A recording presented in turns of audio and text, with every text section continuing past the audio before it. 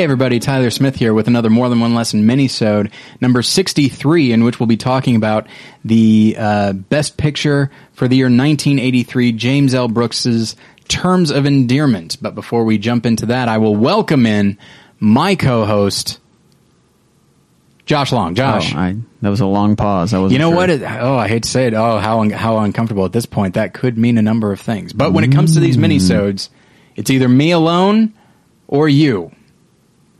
And me. Sorry. I misspoke. All right. Welcome, Josh. Hi. All right. Now, as of right now, I'm not exactly sure. This will be going up probably mid-May. Okay. So you're going to be in Texas? Yes, probably. Maybe in North Carolina, but I'll be in one of those places. Oh, my gosh. And you'll be working on a film. What's the film? Or are you allowed to say? I don't know how much I can say, but I'll be. It's a kind of a kids' fantasy film in the vein of like Where the Wild Things Are. That's all I'll say for now. All right. And I have to assume it'll be is Spike Jonze directing it? He's not. Oh, okay. But the person who designed the costumes for that movie is designing a costume for us. Nice. So, I know. That's pretty good. That's pretty cool. So I will be happy to talk more about that once it's in the can and everything to promote it. But until then, do you have a title? Can you say a title? Or I do have a title. I don't know if I can say it or not. Okay. I don't know how much I'm allowed to say. Listeners, email Josh at morethanonelesson.com and you tell him what you think the title should be.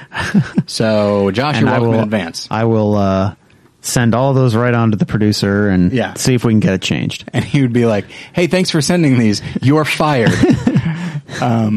But I don't think we're calling our movie Snakes on a Plane. Somebody just suggested The Godfather. I think it's taken. It's like that. This other guy suggested Mario Puzo's The Godfather. Again, it doesn't make much sense. But that's a Best Picture winner of another day. Today we're talking about Terms of Endearment, Best Picture winner of 1983. Now, I rewatched this yesterday. When is the last, and I think before that I'd only seen it once before, several years ago. When is the last time you saw it? I believe I saw it when I was in college. Okay. Do you feel like you have a pretty good memory for it? Decent. Yeah, me too. And I think maybe, doing these Best Picture things has caused me to sort of think more in depth about a number of things. One is, why do some movies stick with me and others don't? Mm-hmm.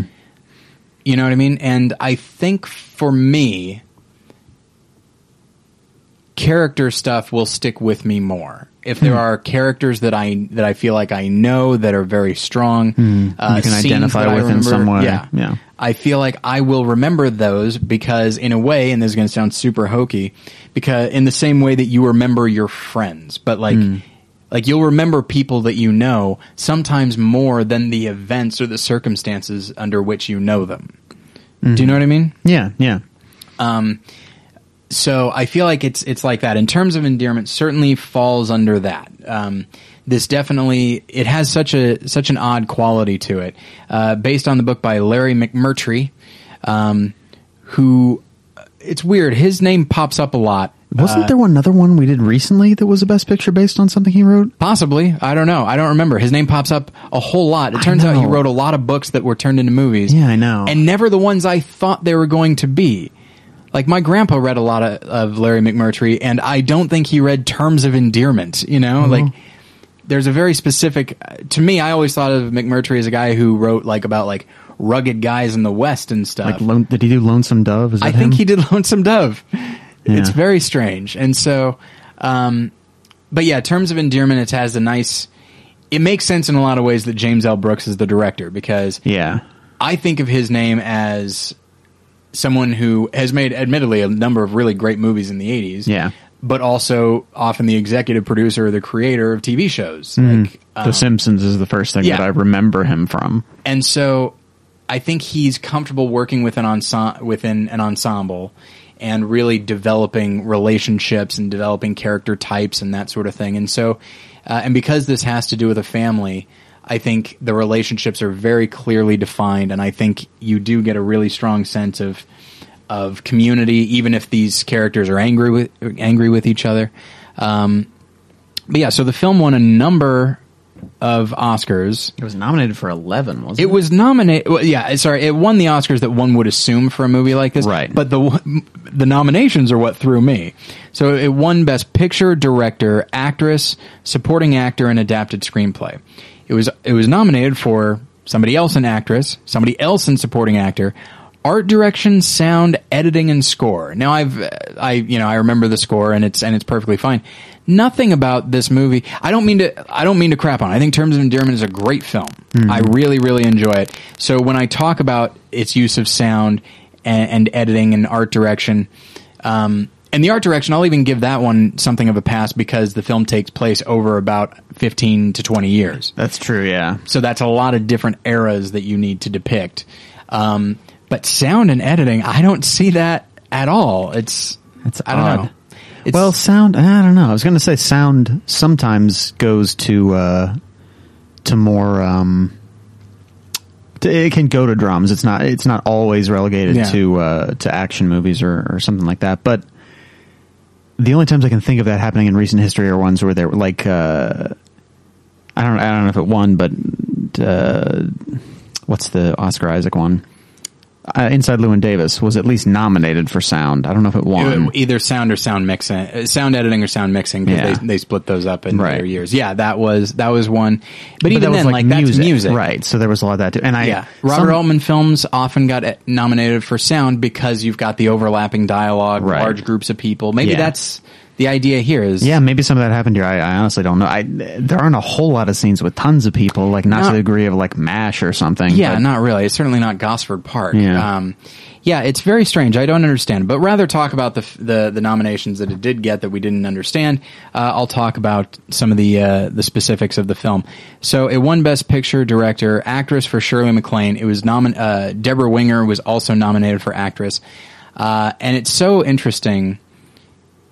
There definitely are two lead actresses, or two lead female characters in this film. Yeah. Each of them have a part to play, and I think that is a rare thing. That you have these two women in very different types of roles. It's a mother and daughter. The mother is very overbearing, but there's love there.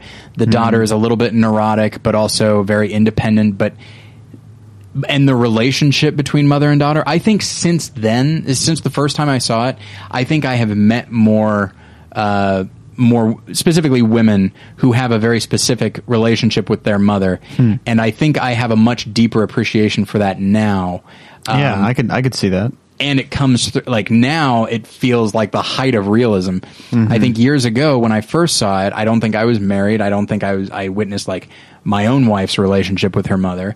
Not that it's necessarily like this, but there is definitely a very specific kind of relationship that can come about. Yeah. And so I think I thought like, why is this daughter talking to this mom so much? She's so overbearing and all that.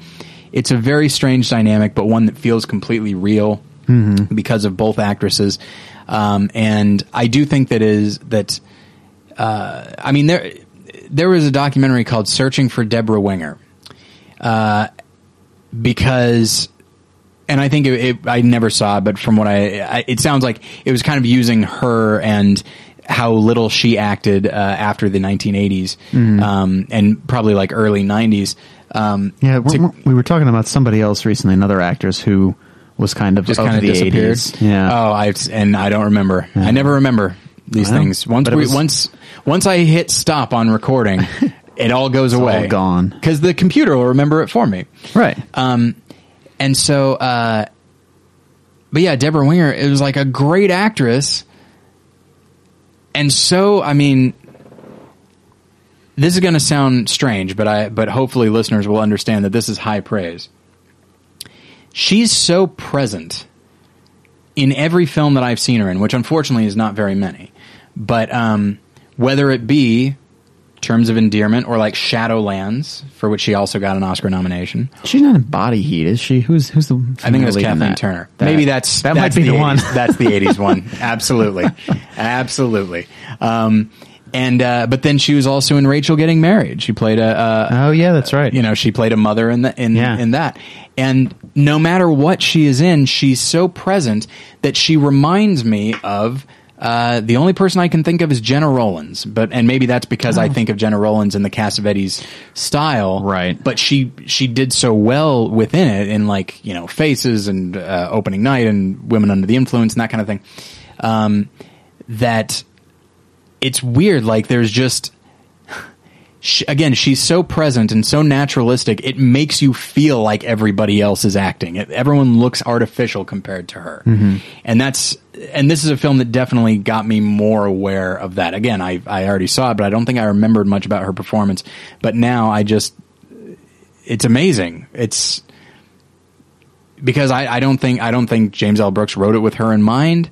Maybe he did. I don't know, but whatever. She pulled it off tremendously, just as she pulls off various eras, various types of characters. I can't speak enough about how good she is. And honestly, I'd probably swap out the win and the nomination. I think I'd probably if it were up to me, I would have given her the win and Shirley MacLaine the nomination. But I think it was a situation where it was kind of Shirley MacLaine's turn and that sort of thing. Yes. So, but yeah, the relationships, that central relationship is sort of what the movie's based on. But then there's any number of other relationships. There's Deborah Winger and her relationship with her husband, played by Jeff Daniels. There's Shirley MacLaine. Flap. His name is Flap Horton. Now that does sound like a Larry McMurtry type of name. Do they? I don't remember. Do they say anything in the movie about whether that's his nickname or whether that's his given name? They don't. I assume it's his nickname, but no one ever makes reference to it. His name could just be Flap. So, but then the relationship between Shirley MacLaine and Jack Nicholson, I think, is interesting. The one with Deborah Winger and John Lithgow as the guy she's having an affair with. Lots of interesting stuff going on there. And you know, I'm trying to think of like a modern filmmaker who makes movies like this with relationships like this. And the one that I can think of is Tom McCarthy. I was going to say Tom McCarthy. I can see that. This feels like Win-Win a little bit. Or The Visitor. And so, and of course I love his movies. And so looking back at Terms of Endearment, it's like, oh, what a wonderful little film. But it's not even that little. It spans over 20 years. It spans a lot of time. But yeah, so I've been talking a lot about it because I just saw it, and it's hard to even know where to start with a movie like this because it's not a traditional narrative. There's not a beginning, middle, and end. It's there's just about kind of a lot of little plots going on there. I mean, obviously, there's overarching things, but kind of like you were talking about. There's so many different relations, and each relationship is almost its own little story. Yeah. But I like the way they do that, and I feel like that also gives each of the characters a chance to kind of be somebody rather than be an accessory to the main character's world. Which, as you know, is one of my least favorite things. Exactly. And so I mean, I can go into more detail about specific performances and such and specific characters.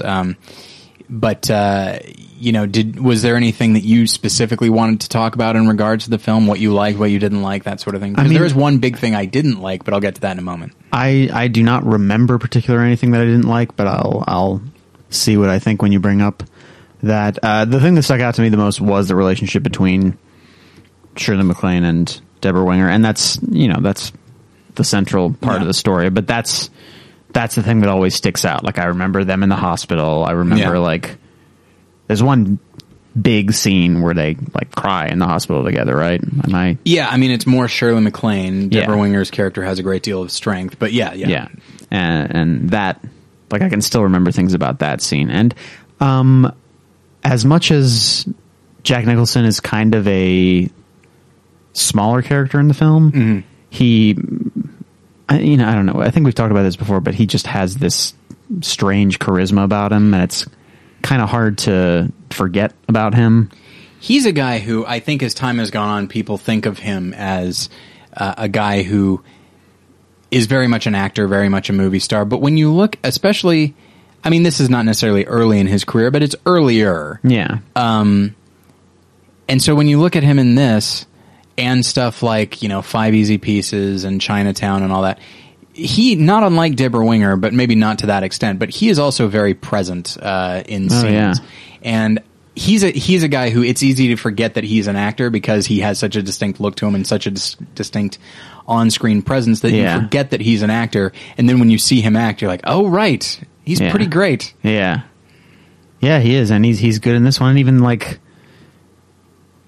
you know, there's a maybe bombast to his character in this one because he's the alcoholic and the astronaut, right? Yeah. So there's kind of big elements of his personality there, but it never felt to me like he was just using those big things to define the character.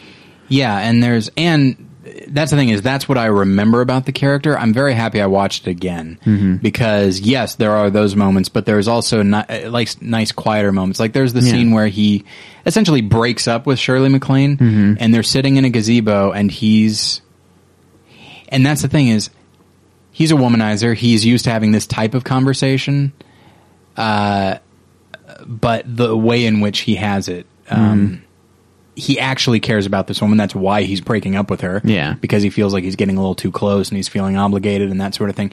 But he knows that he's going to hurt her by saying this. And so you see like a lot of modulation to his performance there. Yeah. And it's a really nice moment. And that goes back to that thing we were saying earlier that like any of these characters kind of has enough depth to them that a whole movie could be about them. Yeah, absolutely. Although I will say, as much as I like Nicholson's performance, and I do, so it was not two actors were nominated for supporting actor for it. John Lithgow, who's also very good in the film, and he's a guy who certainly we've come to think of as like this giant over actor, but seeing him as this very meek and mild guy who is married to a woman who is not necessarily overbearing, but like she's had health problems, and so he hasn't had sex in several years and all that. Yeah. And isn't he in like a Woody Allen movie from around that same era, like late 70s, early 80s? I don't know exactly. At the time, I know that he was in The World According to Garp, which is not a Woody Allen film. But he was also in Santa Claus the Movie, which I don't believe Woody Allen directed. Well, you never know. I knew he cranked out one a year. He might have Alan Smithied that. There we go. But yeah, I don't remember exactly. But I bet he would actually do very well in a Woody Allen film. Yeah. Certainly of the era. I'll have to look that up, I feel like. But what I will say is that while both of them I'd say probably deserve their nominations, I think Jeff Daniels definitely deserves a nomination, and maybe even over these two deserve to win, because he's both characters, both Nicholson and Lithgow's characters, they do have a very specific quality to them that allows an actor to really dig in, whereas Jeff Daniels' character is a much more relatable person. He seems like a real guy, not to imply the other ones don't, but he seems like a very lived-in character. And what I like is that some of his attitude, whether it be, because he's something of it, like he cheats on his wife and all that, and he's a bit work-driven, and he's not super invested in raising the kids, even though he does love them. It'd be very easy to just write him off as a jerk, and that's the end. But first off, he's not written that way, but you could still play him that way no matter what. He could be what you're talking about. He's the one cheating on Deborah Winger, and Shirley MacLaine hates him, so that's who he is. Right. But Jeff Daniels understands, no, there's more to him than this. He does love his wife, even though he's cheated on her. He's sad to lose her. Spoilers, everybody, Deborah Winger dies at the end. He's sad to lose her, and he does love his kids, and there's this conflict going on within him that I think any number of people can relate to. And I think he pulls it off wonderfully. Jeff Daniels does have a certain quality to him, and in a way, this character is kind of a precursor to his character in The Squid and the Whale. Both of them are college professors. Oh, yeah. That'd be an interesting compare and contrast. I forgot that he was also a college professor, because I love his performance in The Squid and the Whale, which is a movie I need to watch again, because I really liked it when I saw it, and it's been a long time. But yeah, so I thought he was really great. But I interrupted you. I'm sorry. You were talking about like just other stuff that you responded to in the film. I think those were the two main things I wanted to talk about.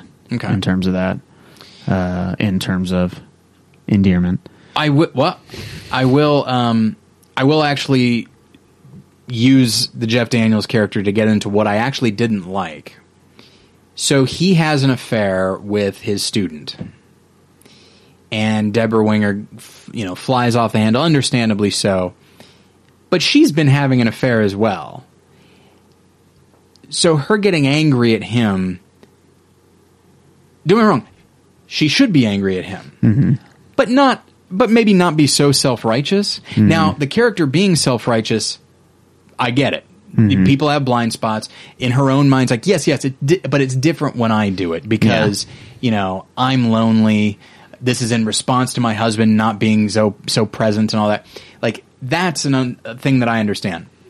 But I think the film endorses that. Really? The film has no condemnation for her cheating on her husband. And I'm not saying that necessarily that every film has to stick to my standard. There are plenty of movies that show that like a woman or a man having an affair is like the best thing for them because they're trapped in a loveless marriage or whatever. And while I don't necessarily agree, in the reality of the film, I understand. Whereas in this one, it's like, you've gone so far out of your way to make Jeff Daniels into not a horrible character and to let him have sort of his day in court, at least emotionally, that I feel like you're doing that character and maybe the whole world of the film doing it a disservice to act as though she is completely and 100% justified in her self-righteousness. That's a thing that bothered me a lot. I can see that. And speaking of Woody Allen, that's another thing that I think we see in a lot of his films that does bother me a little bit sometimes when it's almost like the filmmaker decides whose affairs are legitimate and whose are not. Because that's a lot of these of Woody Allen's films specifically are about people who are having tons of affairs, like a group of people, like Hannah and her sisters or something like that. Because like everybody's having an affair in that movie. So yeah, that's I think is a thing that tends to happen in movies sometimes where they want us to be on the side of a certain character, so they'll justify that affair while not other affairs. And you know what? I can even understand it to a point because this is primarily Emma's story and Aurora's story. That's the mother and daughter. Yeah. It is their story, so it's going to be from their point of view. That's all well and good, except that's not the movie that's being made as far as screen time, as far as delving into other characters. Right. If it was, like, okay, we don't like Eat, Pray, Love, but that's a story completely from her point of view, and so to that extent, it's understandable that they would see that the film would insist that we see things from her point of view and not care that much about other people's. Now, I think that also is horrible, but it's at least more understandable. They understand who the lead is, whereas this is more ensemble. Also, that kind of allows us to, I feel like with that movie, I start applying the unreliable narrator idea to it. I can just kind of put that on it myself and say like, well, this is all what she thinks. Right. So, I may not agree with the reality of this narrative, but whereas Terms of Endearment seems third person, it seems objective, and so if it's subjectively saying that if it is objectively saying that she is somehow perfectly justified in having an affair because look, she's doing it with this nice man, whereas this guy, he's preying on his student. Meanwhile, we see the student; she's older and well spoken and is actually quite polite. And so I don't know. That's a thing that kind of bothered me at the time. And when I say at the time, I guess I mean yesterday. But that's not a huge thing, and by and large, the film is still really great. And so we'll move into kind of the next section of this. So the other Best Picture nominees were The Big Chill, The Dresser, The Right Stuff, and Tender Mercies. I have seen all of them. Which ones have you seen? The Big Chill. Okay. You would love Tender Mercies. I know. I need to see Tender Mercies and I think you love The Right Stuff. I really do need to see both of those. I feel like neither of those are in easy places. Like, they're not streaming anywhere right now. I own Tender Mercies. You can borrow my copy. There is that. Yeah, that's true. And The Dresser is a hard thing to find. But I don't know anything about that movie. You did theater. I think you'd love it. Really? It's got Albert Finney. It's got Tom Courtenay. And it's about an aging actor on the stage who's doing quite possibly his last performance as King Lear, and then it's about his relationship with his dresser, which is played by Tom Courtenay, the guy who is sort of his assistant and that sort of thing. And so it's big and bombastic as Albert Finney can be, but it's also hilarious in many ways. It's a really, really good movie. I like it. I don't know that one. And I think, not unlike Topsy Turvy, I think anyone can enjoy it, but if you did theater in any capacity, I think you can have a specific appreciation for it. Yeah, I can see that. But yeah, I like The Big Chill a lot. Terms of Endearment and The Big Chill feel similar in that they're both ensemble films. Yeah. The Right Stuff is really a special movie because it's a film about space exploration that still has that, but still feels very personal and very small. Like it very much focuses on. It avoids spectacle. 2 Best Picture nominees that year that have to deal with astronauts. That's true. And there's that scene in Tender Mercies where his character drunkenly tries to build a spaceship. Oh, really? That's not true. But he is drunk. He could try to, we don't know what he's trying to do. Maybe he was trying to build a spaceship. That's true. Duvall does play his cards pretty close to the vest in that film. Tender Mercies is a marvelous film. Yeah. I really, really love it. I was actually very happy that it's nominated because it is such a small, quiet film. It reminds me a lot of Paris, Texas. I feel like Larry McMurtry wrote that one too. It feels like he would, but I think it was actually written by Horton Foote. Oh, okay. Well, that makes sense. There you go. But I might be wrong about that. But yeah, so I like all of these movies, and if I were to give one of them Best Picture, okay, so between Terms of Endearment and The Big Chill, which one would you give Best Picture to? Probably Terms of Endearment. I actually didn't love The Big Chill. It's a film that I think is so perfect to watch at a very specific time in your life. It's probably college. I can see that. Yeah. Maybe like college or age 55. Like I think, but we're in this weird. Or maybe like the year after you've graduated from college. Yeah.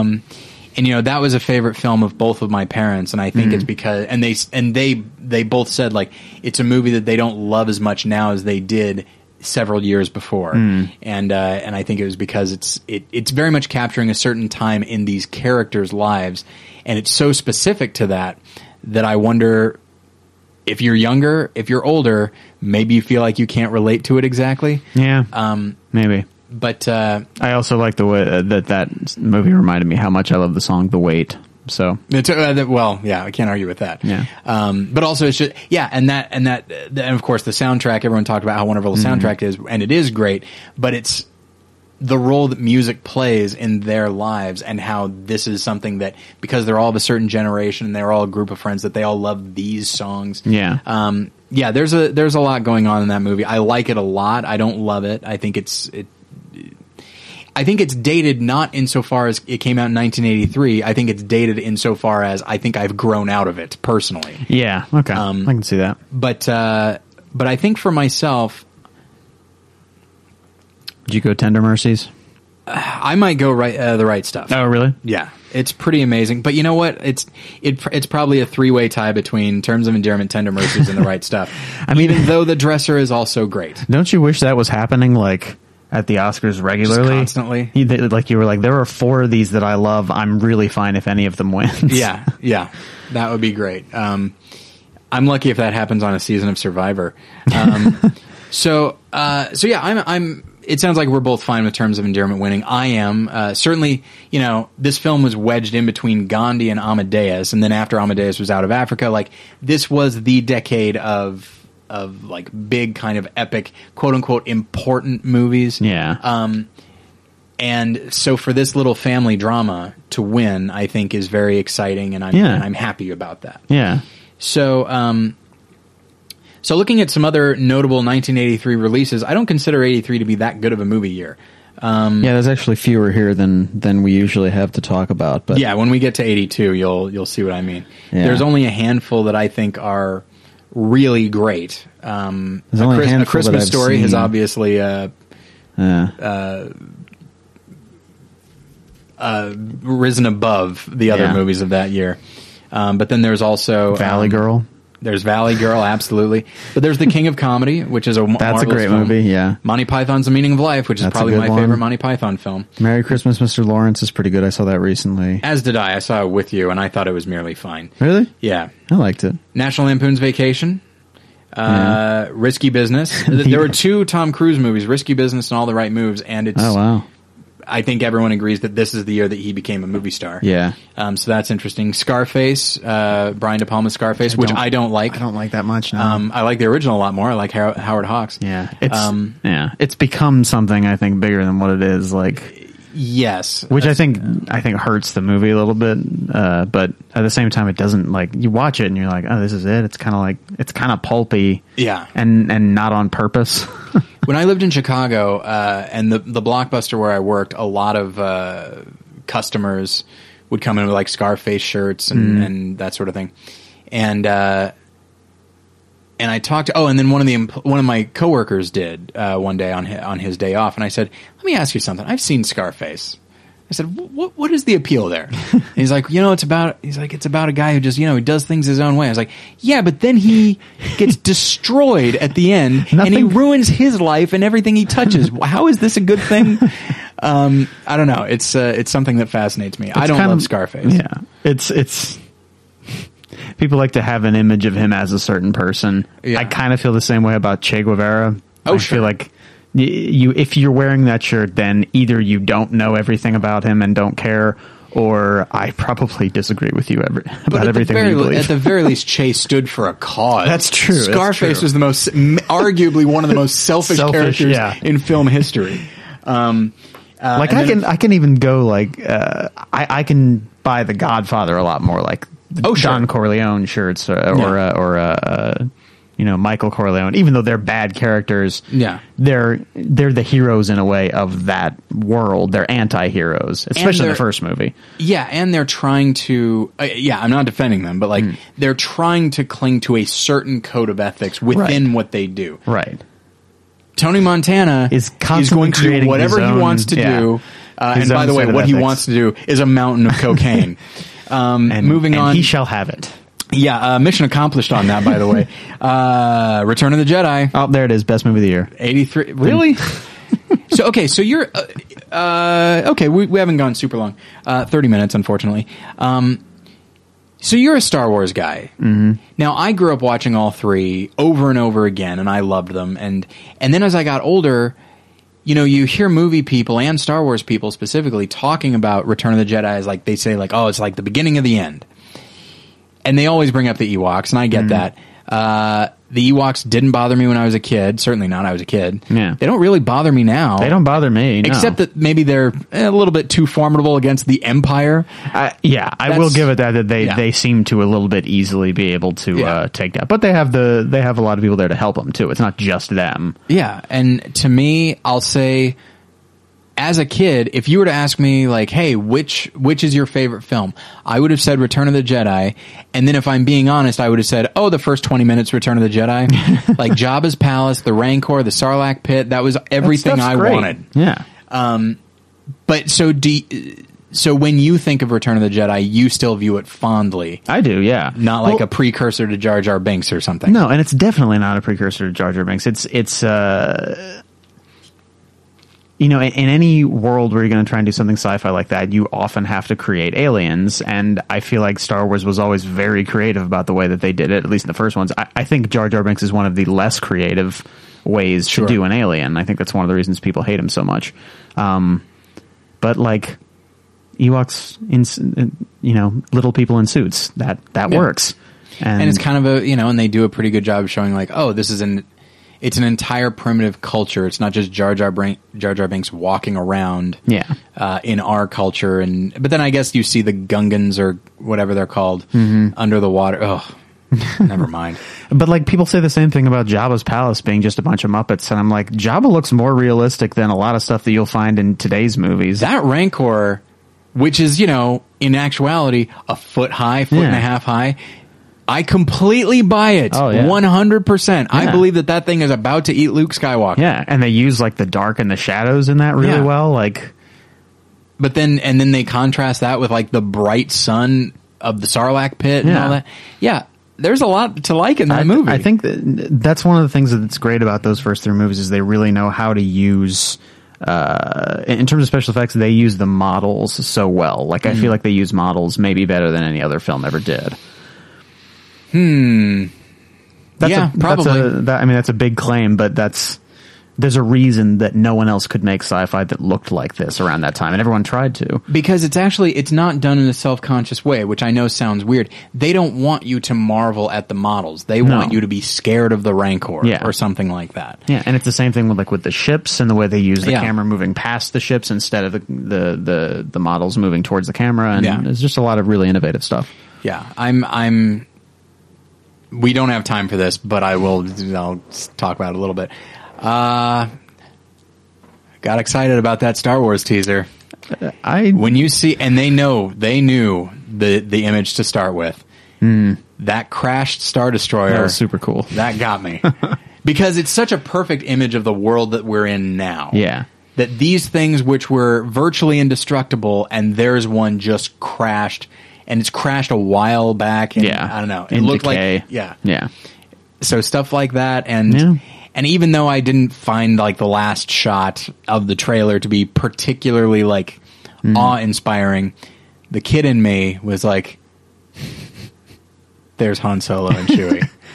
And yeah, he looks older, and I think Harrison Ford's going to have to work pretty hard to tap into the same energy that he did before. And even though Han is older, like, he still has to have a certain attitude and a certain outlook that I don't know if Harrison Ford has played in a while. Yeah. And I can see, like, I mean, he is supposed to be older now, so I feel like if the movie is smart about it, they'll think, I mean, he probably would turn into a crotchety old man. Why wouldn't he? Like, that character would be that guy. So, but still, crotchety, I'm fine as long as there's more energy than I've seen from Harrison Ford in the last few years. Yeah, I have questions about how much they're going to put him in it, and I feel like they're probably going to kill him off. Oh, you think so? Movie. I think they'll kill him off in this movie. Oh, that'll bum me out. Yeah, I know. I don't want him to die. Han Solo doesn't die. Han Solo kills. He shoots first. So we will move on, and I will say, so looking at the other 83 releases, like, there's really nothing that jumps out at me as like, oh, clearly that's the best picture of the year. I love Meaning of Life. I love The King of Comedy. Trading Places is a really good comedy. Trading Places is a great comedy. I like that one a lot. But yeah, Terms of Endearment, I'm 1983. I think they got it right. Yeah, I'm kind of okay with that. I'm perfectly fine with it. So. And of course, I don't really need to ask this question, but I will anyway. If somebody said, "Hey, I was thinking of watching Terms of Endearment," what would you say? I feel like that's a tempered one. It's like if you don't enjoy slower character pieces, then you probably won't like it. And you know what? I think I'd probably say go ahead and watch it because it's not remarkably offensive. And also, it is funny. Like, there are a lot of funny moments in it. Yeah. And so, James L. Brooks is usually pretty good with that mix of comedy and drama. Yeah. I don't think this compares to Broadcast News. I think I prefer that one more. Better, yeah. But it's still quite a film, and so I was very happy that the Academy picked it for Best Picture. Yeah. And I recommend that you guys go and watch it if you haven't, because I think our audience would probably enjoy it. And so the one other thing that I wanted to say about this year is this officially marks, for me, next one will be for you, but every movie now before this that we talk about is a movie that came out before I did. So I don't know. I feel like that's a landmark. I'm 1 year older than you? Yeah, you're born in 82, right? That's right. Yeah. All right. So the rest of these movies, for all I know, they may not have ever actually existed, and it's all a big construct for my benefit. Whoa, okay. The world was blinked into existence. Yeah. May something, 1983. For all I know. So, what's your birthday again? 22nd. Josh at morethanonelesson.com, May 22nd. Send him a bunch of emails saying happy birthday. And don't forget to really clog that Twitter feed of his as well. That'll be great. That's at the Josh Long, by the way. Sure is. So, okay. Thank you all for listening. We'll get you next time.